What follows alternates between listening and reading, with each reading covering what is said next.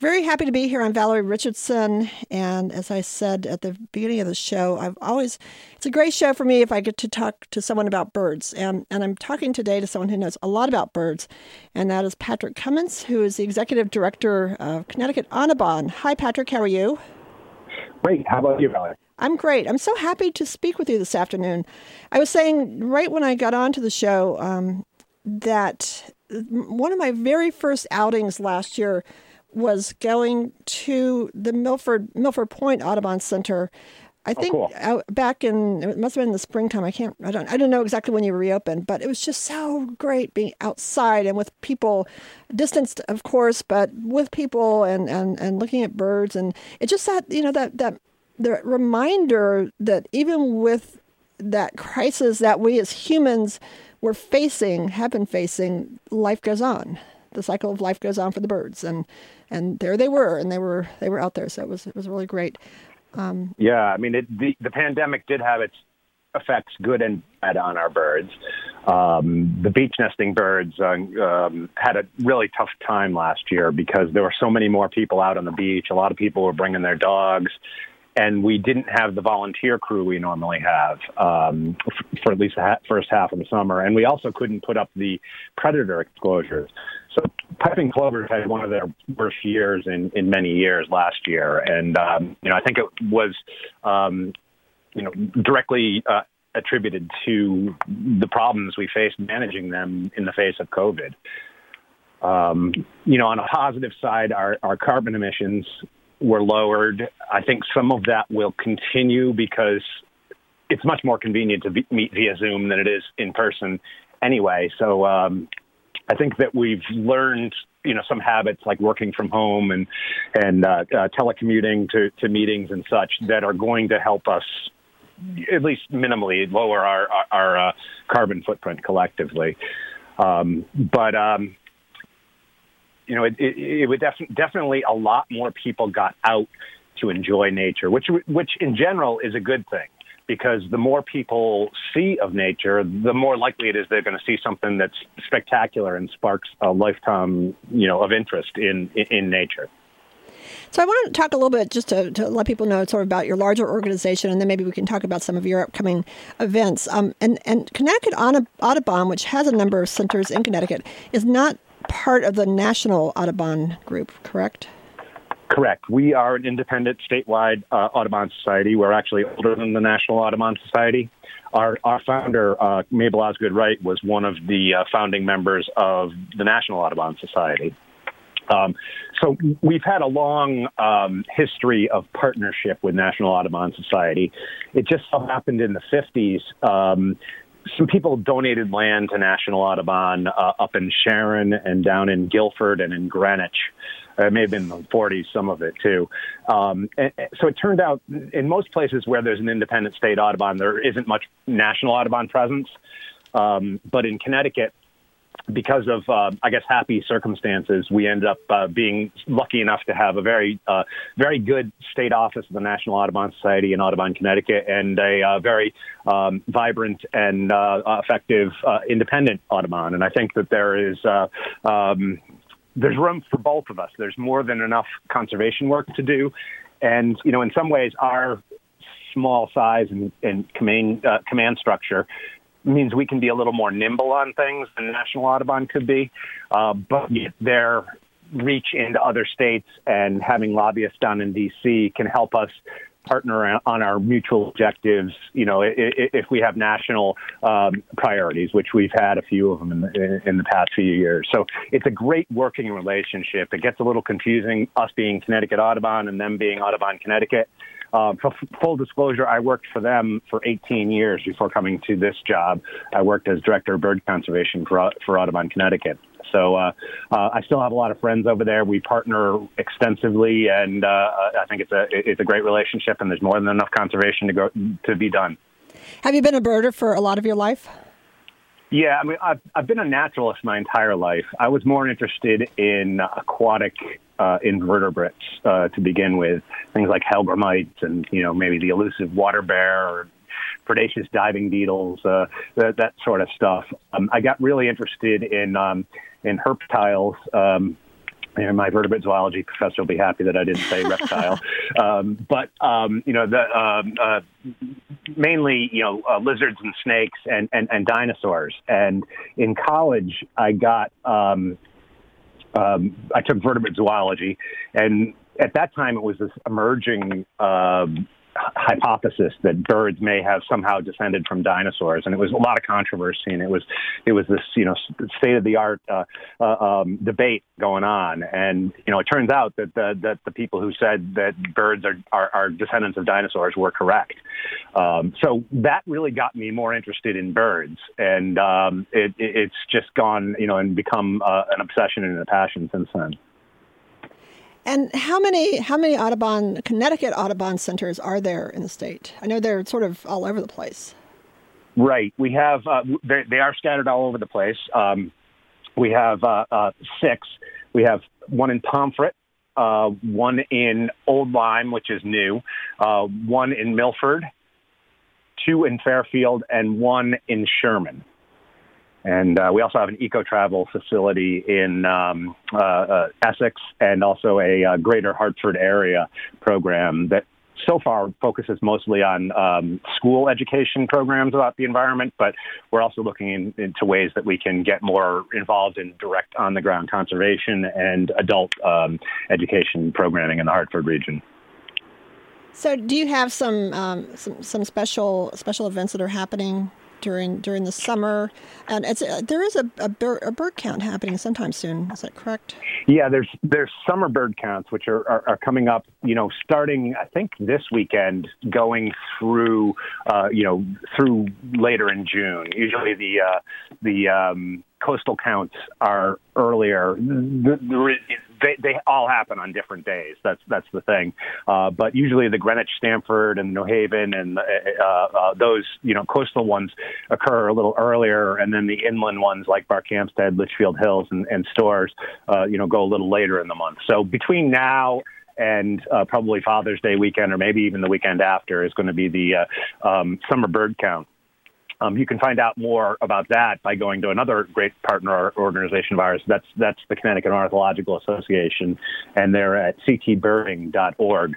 I'm actually writing the article of the analysis of the summer bird count from last year. Right now, this week, I have to finish it up. So we're analyzing last year's data, and it's a great way to alert us to major trends. Are snowy egrets really declining, or is there a problem with mockingbirds? Or, it's shown that grassland birds have been declining, that shrubland birds have been declining. But it's a great, it's not going to say, oh, yeah, such and such has been declined by 5%. We just don't have that sort of statistical significance. But it is a sort of an early warning citizen science project, much like the Christmas bird count. Yeah, another project that... Oh, go ahead. Go ahead. Oh, you go ahead. Go ahead.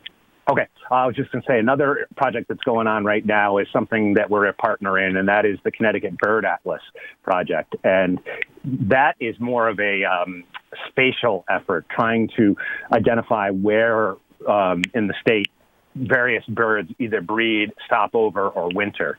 And right now we're focusing on the breeding season. There are also, some professionals out there doing standardized counts that then can be put into models.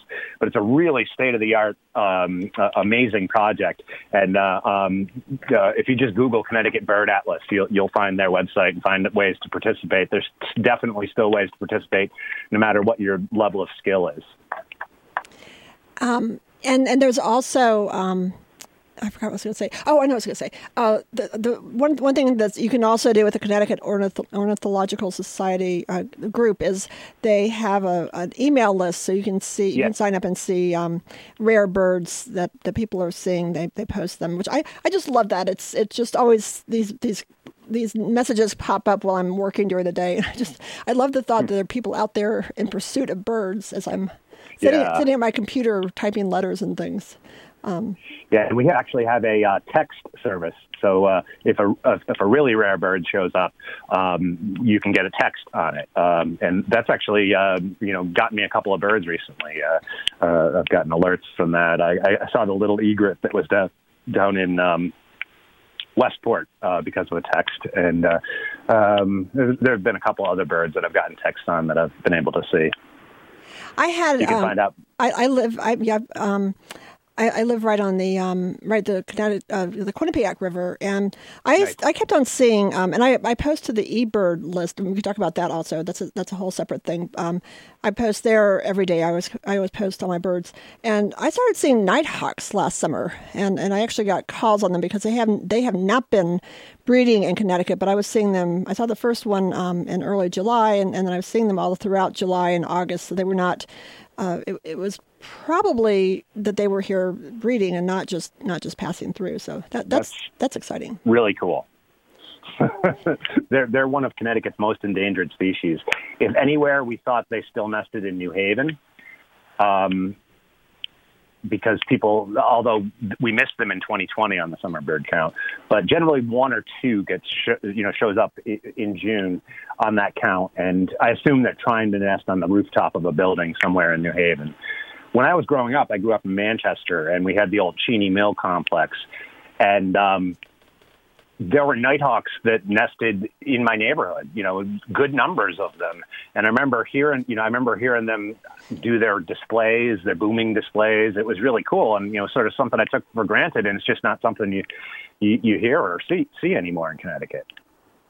Well, what is this? What is the state of birds? I mean, it seems like there are probably some species. Certainly, there are a lot more eagles their numbers are going up, and other numbers are going down.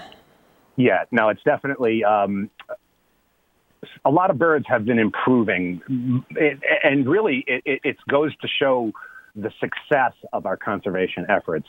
A lot of the species that we've been focusing on, things like piping plovers, American oyster catchers, putting efforts into trying to recover their population, they are recovering. Osprey, we've been trying to recover osprey populations since the early 70s. There are hundreds of osprey nests. I should know the exact number, but I don't, in the state. And they're spread throughout the entire state.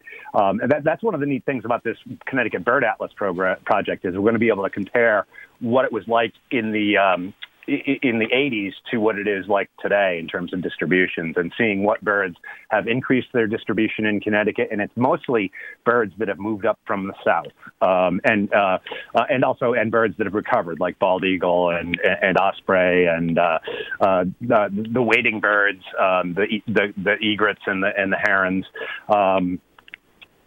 A lot of our northern birds are moving out of the state. Things like purple finch, white-throated sparrow, junco, as nesting species at least. Eventually, things like black-capped chickadee and veery may even move out of the state. But definitely things like Nashville warbler and Canada warbler are much, much harder to find than they were even 10 years ago. There's only really two exceptions I can think of birds moving south into Connecticut and increasing in population. One is the yellow-bellied sapsucker, which used to only be found in the northeast and northwest corners, and now is you can almost find it anywhere in the state nesting. And the other is common raven. And common raven, I think, has just become more adapted to suburban and urban habitats. They used to be a bird of the wilderness, but now they're dumpster divers, if you will. So they've become more accustomed to people. Why sapsuckers are expanding their range southwards, we don't know. But it is definitely there is definitely a correlation that the birds that were at the southern end of their nesting range seem to be moving out of the state, and the birds that are we're on the northern edge of are either increasing or moving into the state. And this has actually been happening for decades with birds like red-bellied woodpecker and northern mockingbird and northern cardinal and tufted titmouse that all used to be rare birds in Connecticut and now are all our familiar birds. I'm speaking with Patrick Cummins, who is the executive director of Connecticut Audubon, and we're talking about birds, but I also want to talk a little bit about some of the other activities that are going on at some of the centers. But I do want to. You were talking about osprey, so I want to talk about your project Osprey Nation, where you are really you look for stewards. You have people who are working throughout the state to monitor osprey nests that are in their region. Why don't you talk about that a little bit? Yeah, it is. our largest citizen science project. You can find out more about it on our website, ctaudubon.org. And we actually have a map of all the osprey nests in the state, and people go and check on these nests, and they enter data as to we think they're on eggs, the pair is returned, we think they're brooding eggs, we saw chicks' heads sticking out, so and then following the chicks along to see if they're fledging. Osprey are doing great, but they are great sentinels of the environment where there may be problems. Osprey are going to show us that. So even though this is one of the most successful and, one of the great success stories of birds in Connecticut, it also, because of that, it makes it a really good canary in the coal mine species. And, if, for example, we're starting to see low productivity, we might look into food sources. We might look in, are there problems with pesticides that are causing issues? Are the Bunker schools, not the Menhaden schools, not coming into Long Island Sound? Are the herring not returning in the spring? So it again, this sort of early warning system that let us know if there's going to, if there's a problem with osprey, we're going to know about it right away. One of the coolest. Go ahead. We have, let me see, we had 342 stewards in 2019. 2020 was a little odd because we had some issues with our program and COVID. We had 231 last year, but we had 732 nests with data, 733 in the last 2 years. And then active nests were 501 in 2019 and 510 in 2020. That's cool. I was going to say one of the coolest bird sights I've had was a few weeks ago when one of the local osprey nests near me. I was driving along, and one of the osprey was coming back to the nest with a fish, and I guess the mate was probably sitting on eggs, and all of a sudden an eagle swooped down and tried to grab the fish, and I guess they do that a lot. Eagles go after the osprey for their fish. Yeah, eagles are going to shake things up as they become more and more common because, Ben Franklin didn't want the eagle to be our national bird because he thought they were just a big bully, which is pretty much true. They're big. They're one of the biggest birds that we have in Connecticut. The only, I think weight-wise, mute swans might outweigh them. Brown pelicans American white pelicans have a bigger wingspan. But in general, the bald eagle is just about the biggest bird in the state, and they're, they throw their weight around. They'll pick on osprey and get them to steal their food. They'll even take osprey chicks. They're mostly scavengers, and they tend to congregate near water. So they do come into conflict with osprey more often than quite often. It'll be interesting to see if the eagles start causing problems maybe with our herons or with our cormorants as the population expands. And they're starting to nest right on the shores of Long Island Sound now.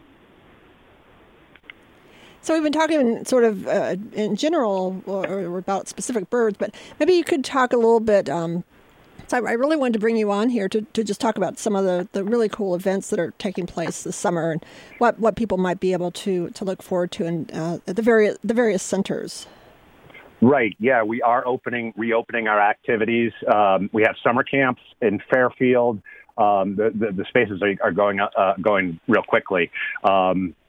It's for elementary, and I think up to 12 years of age. But in any case, if you're interested in our summer camps, either at Fairfield or in Old Lyme or in Pomfret, please check it out quickly because they're filling up. We have some limitations because all of our campers are under 12. None of them are going to be vaccinated, so we have some size limitations. So it's a little bit smaller summer camp than normal, but the kids really love it. My daughter's actually going to help out with the Fairfield one this summer. I'm excited about that.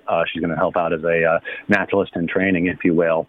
Our centers themselves are closed to the public for the most part until after our summer camps, mainly because our campers are all under 12 and unvaccinated. We do have all of our trails have been open and have continued to be open throughout COVID. And we're actually making a lot of improvements on some of our trails, like at Birdcraft in Fairfield and also Larson Sanctuary in Fairfield. We're working hard to improve our trails. We do have a nature store at our location on Burr Street in Fairfield at the Fairfield Nature Center. And it is open. You can buy birdseed, books, gifts, and things like that. It's a great way to find interesting stuff and talk to experts about what you're going to buy. It's open 10 to 3, Monday through Saturday. Our Milford site is closed, but the trails are open, and that's pretty much the case with all of our properties right now. But we still do have events, both online and live. Even though the centers themselves may be closed. For example, in Fairfield tomorrow from 10 a.m. to noon, we have an introductory naturalist program, Introduction to Trees. We have summer sanctuary strolls on June 9th, 23rd, and July 7th. We have our summer camp, which starts June 14th, goes through August 20th. We have a fern identification walk on June 15th. We have a summer concert series in Fairfield at Farm Pond, which is on the 26th, July 10th, 31st, and August 7th at 5 p.m. We also have, bird of prey programs that can go to, various events, if the costs are covered. We have our eco travel program that's up and running, and they go all over Connecticut, all over the world. Right now we are scheduling our swallow cruises for the fall. There's a really amazing spectacle on the Connecticut River where hundreds of thousands of tree swallows come in to roost every evening at a specific island. I believe it's called Calf Island in the lower Connecticut River. And when they just fill the sky, and then someone sends a signal and they just all go down within a matter of like a minute or two, all 700,000 of them. And they go down in a tornado. And it's just, Roger Tory Peterson, who had gone all over the world and lived in Old Lyme, had said, "This is the most amazing bird spectacle I've seen anywhere on Earth." And it's right in my own backyard. So, we have day trips coming up with our eco travel program. Again, the swallow cruises. We have Bluff Head and Northwoods Preserve coming up on June 9th. That's tomorrow. Guilford. We have a whole bunch, breeding birds of Boston Hollow. Hunt for the golden wing warbler on June 6th. Ooh, that should be fun. I haven't seen a golden wing warbler in about 20 years myself. This is cool. A trip to our Cheney Sanctuary. In Montville, which is a place that's lesser known of our sanctuaries. It's a really neat place to visit and see shrubland early successional birds. We're going to Trailwood. There's a whole bunch of things coming up in June. Breeding birds of the Berkshires. And then we also, in the Croft Preserve. That's awesome. That's in Goshen. That's on July 2nd. That's one of our largest sanctuaries, but it's very wild. It's almost like you're in, you see porcupines there. You see moose tracks or sometimes even moose. You see bear scat. Birds that are nesting there are things like juncos and Canada warblers. It seems like you're in Vermont and New Hampshire when you're there. So I highly recommend that coming up on, I think that was July 2nd. But they go all over the world. We go all over the world. We have Amazon cruises coming up, Galapagos cruise, Nova Scotia to Cape Breton, Ethiopia in January 2022. Wow. So all sorts of neat programs going on there. And then our Roger Tory Peterson Estuary Center, which also has it's in Old Lyme. They also have a summer camp that's filling up real quickly, but they have, in-person events as well, as we do at all our centers. But one of the great things they do a lot of virtual courses. So they have some really great educators and naturalists on their staff. And we do webinars on Tuesdays. There's going to be,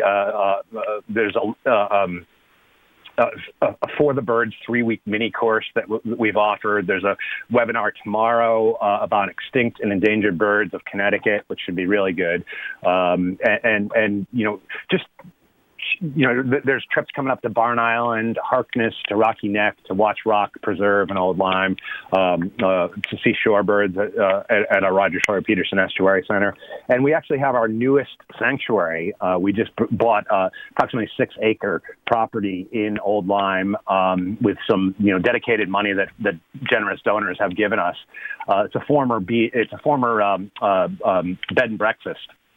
But we're going to be converting it into a nature center on this 6-acre sanctuary, which is directly adjacent to the Florence Griswold Museum, which does a lot of work on their habitat. So it'll sort of build on the work they're doing on the habitat, and we're going to be doing butterfly gardens and bird gardening, et cetera, there. And it'll sort of add up to one larger, more attractive landscape for pollinators and birds. Oh, that's a beautiful area right on the Lieutenant River there. That's lovely. It is, yeah. Amazing views. And we're looking forward. We're still in the process of, doing the planning, and we'll have to convert the building. The building's not open up yet to the public, but it's something to look forward to. And it's really going to expand both our conservation and our education reach in the Connecticut River watershed. So all this, you can find out more information at the ctaudubon.org site. And you're talking a lot about activities, but I would guess you have also a lot of behind the scenes, well, not behind the scenes, but as a parallel track, a lot of scientific research and scientific, along with the education, you're really studying the birds as well. We are, or facilitating it in some cases. We work with universities, like we're partnering with UConn and the state on this Connecticut Bird Atlas project. We partner with Sacred Heart Universe on Project Limulus, Sacred Heart University, on Project Limulus, which is tagging horseshoe crabs at our Milford Point location and at other places. And, we just recently completed a vegetative survey of Milford Point, of our Smith-Hubbell Wildlife Refuge there, and to know exactly where our state-listed plants are. There are several there, some really rare ones like sickle-leaf golden aster, but also the eastern prickly pear cactus. We want to know where all these rare plants. Actually, we discovered a plant there that we never expected, which is something called fragrant sumac, which was thought to be extinct from Connecticut, and we think we found a wild occurring bush of it there. So as part of that process of inventory, we are learning new stuff. And actually, last year we documented a beetle at Milford Point that hadn't been seen there since 1940, I believe. So there are new things to document and discover out there. There was a type of tiger beetle, the salt marsh tiger beetle. Excuse me. So yes, and we have our Audubon Alliance for Coastal Waterbirds, where we work together with partners, including Audubon Connecticut and the Connecticut Department of Energy and Environmental Protection and the Nature Conservancy, and to protect nesting birds like piping plovers and American oystercatchers, least and common terns, wherever they nest in the state. And we also, as part of that, do monitoring, which is really important. It's important to know when the eggs are laid. So when we know there's 4 eggs and we can put up an exposure and if a nest is outside of a protected area, we can arrange things. And that, the goal of that project is as much preserving access to the shore as it is about protecting the birds, because we feel with proper stewardship and management that there's plenty of room on Connecticut's shore to share the shore with birds and people. And there are a few things that you can do that lessen your impact of a visit. Staying away from nesting areas, not bringing your dog to the beach where dogs are not allowed on almost all Connecticut beaches during this season. Being aware of roosting shorebirds at high tide, maybe avoiding high tide as a time to visit a bird nesting area, because high tide tends to be the most stressful time for these birds. So that's another big project that we're working on. Plus, we're working on several habitat restoration projects at our sanctuaries. We have more than 3,300 acres of sanctuaries across the state. And we have major habitat improvement restoration projects ongoing at our Larson Sanctuary in Fairfield, our Birdcraft Sanctuary in Fairfield, our Smith-Richardson Preserve in Westport, our Croft Preserve up in Goshen, our Deer Pond Farm Preserve in Pawling and Sherman, Connecticut, Pawling, New York, and Sherman, Connecticut. We actually have a very rare bird nesting in one of a property adjacent to one of our properties up in at our Pomfret Sanctuary, our Bafflin Sanctuary, a sedge wren, which is a bird that's only nested successfully like about a handful of times in the past 50 years in Connecticut. So incredibly rare nesting bird up there. So yeah, we're hard at work trying to improve our trails and importantly improve the conditions for birds and other wildlife on our sanctuaries. A lot going on with Connecticut Audubon. My favorite site I go to is the Milford Point site, and I love there's a viewing platform there. You can just sit and watch the salt marsh at a vast space and everything that's going on out there. But I would guess the on the other side where you can actually walk out onto the point, is that closed off during the breeding season? I know the oyster catchers are out there. No, there is access out there, to the spit. And to a degree out to the point. The point is owned by Smith's Point is owned. Well, there's private property there, but the Stuart B. McKinney National Wildlife Refuge owns Smith Point itself. There's no access to the upland area of that, but there's special access for anglers and people. If you're below mean high water, you can walk out there.